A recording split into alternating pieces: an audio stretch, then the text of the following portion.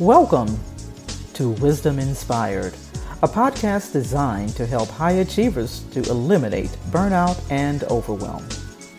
Now let's prepare to open our hearts, our minds, and our notebooks to receive today's wisdom. God loves you, and I love you too. So go and be great today, standing on that foundation, knowing that all is well. All right, so we're going to jump right into today's topic. The title for today is Truths of the Harvest.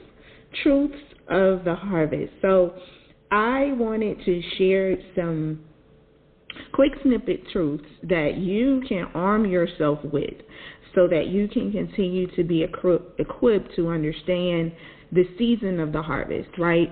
So as you move as a leader, you will not be, blind to what God is doing and how he's working in your life, right? And so I wanted to share these 3 truths with you today so that they could be quick references for you, right?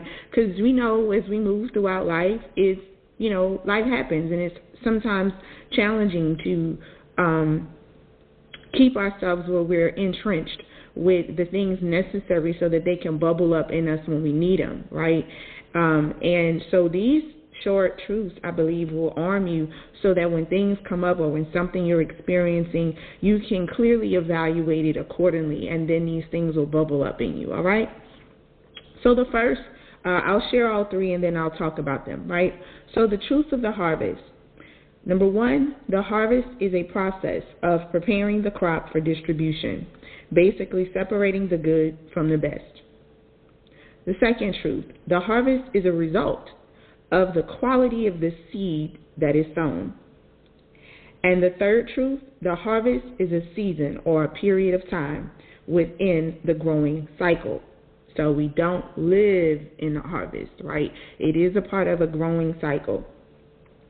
So let's look at the first truth, that the harvest is a process. The process of harvest creates the capacity needed for God to manifest in your life as the multiplier of your grain, right? He doesn't require us to manifest it. And even in the season of the harvest, when you look at grain, right, grain is real small, but when gathered together, grain is extremely large in quantity, right? And it's able to serve the masses in a way that if it's left unharvested, it cuts off. It only can go so far. So it's amazing what God can do with the little, right? And so he's always working in our lives to get us back to the grain of who we are, that seed, so that seed can be distributed further, right? We talked about it being a blessing to others. We're blessed to be a blessing. And it's funny to we think that it's in large quantities up front in which God can distribute, right? But we've seen throughout the Bible where different things were done to show with little things. Even the children of Israel, they were not a large nation. They are a very small nation, right? Because divinely, that's what God does. He says he does things completely different from what the world perceives. And so when we understand that, he's always moving all of the excess, the unnecessary things in our lives to get us back to the core thing that matters, that small grain. And then all those grains added together become a large quantity that can serve and feed the multitudes. And we have to keep in mind throughout the process that it's making room for the new, right? We understand that process of preparing and separating is giving space for something new to exist. And God is infinite. So as God, he needs capacity, right? And if we filled it up with a whole lot of stuff, right? We fill our mind, our confidence, all of those things up with past acknowledgments and things from people patting us on the back. There's no room in our life for God to exist, right? We're trying to squeeze him in, and he's like, no, I want to feel it. So all that other stuff, you're not moved by it, right? Because those things will move you. When people stop acknowledging you, people stop calling your name, people don't give you the platform, people don't invite you, people don't see you as a leader, or they don't truly speak of you, or they do things to violate you. If you've gotten filled up on their stuff and then they take it away, it's not going to sustain you. But God says, if you let me fill it up, I'll sustain you. I will make it to where what the least little thing in your life looks like, it is going to hold you throughout the most tremendous circumstances that you can go through, right? He tells us we only need faith the size of a mustard seed, right? He didn't say the size of a stalk of wheat. And there's a reason for that, because he knows that if you just give him what he needs, all he needs of you was that small area, right? Then the rest of it is left for him to do, okay? So you also have to remember in that process, it's leading up to this time of the harvest process, there's a preparation that goes on, right? And we'll talk about that shortly when we get into the third one, but understanding that there is a preparation that's happening leading up to the harvest in your life, okay? So the second truth, the harvest is a result of the quality of the seed that is sown. So I want us to take a look at Galatians chapter 6, verse 7 through 9, and I'm going to read it real quickly from the New King James Version. It says, "Do not be deceived. God is not mocked. For whatever a man sows, that will he also reap. For he who sows to his flesh will of the flesh reap corruption. But he who sows to the Spirit will of the Spirit reap everlasting life. And let us not grow weary while doing good. For in due season we shall reap if we do not lose heart." Right here we can see that this tells us about the quality of the seed, the attitude by which you sow the seed, and the expectation of the return on the seed are extremely important to the results that you will reap from the seed that you have sown.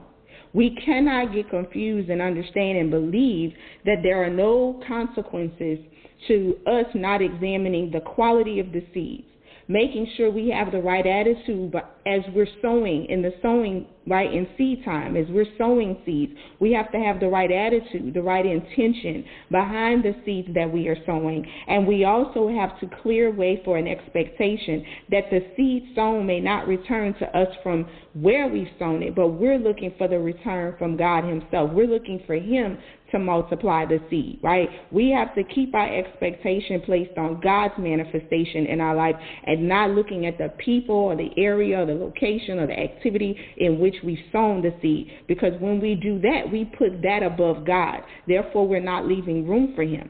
Also, when our attitude is not right, if we're sowing seeds out of our own fleshly desires that haven't been brought under God's authority, that we haven't prayed and said, God, keep me from moving or satisfying my own need, we'll find ourselves sowing seeds that will not return to us.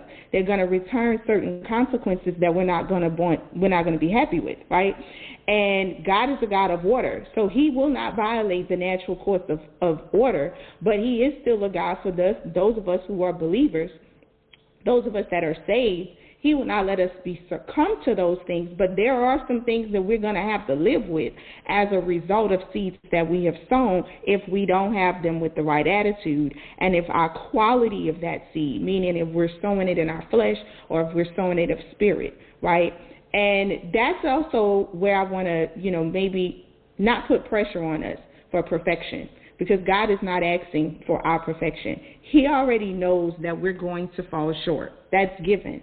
What he expects from us is that we have the faith in what he has promised, in the promise of deliverance, the promise of sanctification, that promise that came to us through believing in Jesus Christ. And he says, even in the actions that you take, if you believe me, it is pleasing with me. That doesn't mean that there won't be results that you'll have to live with, but he will be in it with us. We won't ever be given over or consumed by that unless we walk away from believing that we have been cleansed from our sins, our past sins, present sins, and future sins. If for any reason we walk out of that, right, we walk out of that covenant, we backslide out of that, then that's our result, right? So just right here, this is just examining your heart from the activities that you're doing and making sure that you're aligning with what God is asking you to do. Making sure that even if God tells you to do something, that it may look strange to you or it may be uncomfortable to you. Is there a place of peace that you are following what God has said? Because a lot of times we think God is going to ask us to do things that keep us comfortable, but he's not, right? Because we already have gone over the harvest season is not a comfortable process, right? There's work involved. So he's going to be working in you in areas that are going to cause you to be uncomfortable, but there is this place of peace that you know that I'm doing what God has called me to do, okay? So in our third truth, that the harvest is a season or a period of time within the growing cycle. Genesis chapter 8, verse 22, and I'll read it from the Amplified, says, while the earth remains, seed time and harvest, cold and heat, summer and winter, and day and night shall not cease. Right here, we know that the harvest is a season. It is something that there is a cycle of life that's going to happen. And you cannot just constantly be in a harvest season of gathering or believing that God is shedding away things, because there is a time when he wants you to sow seeds. There is times where you're going to be actively executing and working and sowing those seeds in the soil that God has called you to sow in. Actually cultivating the soil, right? There's a part in that as well that's a part of the seed time, where you cultivate the soil before you actually sow the seeds. So in that process, you have to remember that in those areas, you're preparing yourself for the harvest. You're preparing with an expectation that God is going to come and there will be that harvest that you're going to reap. But just like you can't constantly reap, you cannot constantly be sowing. You have to be okay with pausing or stopping with the building process, the executing process, all of the processes that look to show up when we talk about seed time and all of those things, creating and all of that. You got to be willing to pause. You got to be willing to stop, because when the harvest time is there, you can't do both, right? They both require a certain amount of energy and focus, and you cannot do both together. So you have to understand that there is a time that God will tell you to stop. He will say, stop here, and I need you here. And you have to be willing to surrender yourself to the Lord of the harvest, because he's the director, right? God knows the timing of our growing cycles. He knows our lives, and he's going to operate accordingly. So you have to be willing to accept and surrender to that season in your life, because if you don't, then you can also find yourself out of order, burned out and overwhelmed, because you're trying to sow in the season of harvest. All right? So those three truths, I hope they equip you so that as you're looking at things in your life, as you're dealing with things, and as you're praying, that you can actually not pray amiss, right? You can ask God to help guide you. We're talking about harvest because it's the actual environmental season of harvest, but some of us may not be spiritually in a harvest season, right? It doesn't necessarily mean that, but what you got to know is what God is doing in your life and what season you're in, and being able to identify that through revelation that God will give to you. So my hope is that today's wisdom has inspired you, and I hope it has equipped you so that you can make those evaluations and get in alignment with what God is doing in your life, so that you can operate from that place of peace. Not comfort, but a place of peace, even when you have to get uncomfortable. So thank you for joining us here on Wisdom Inspired.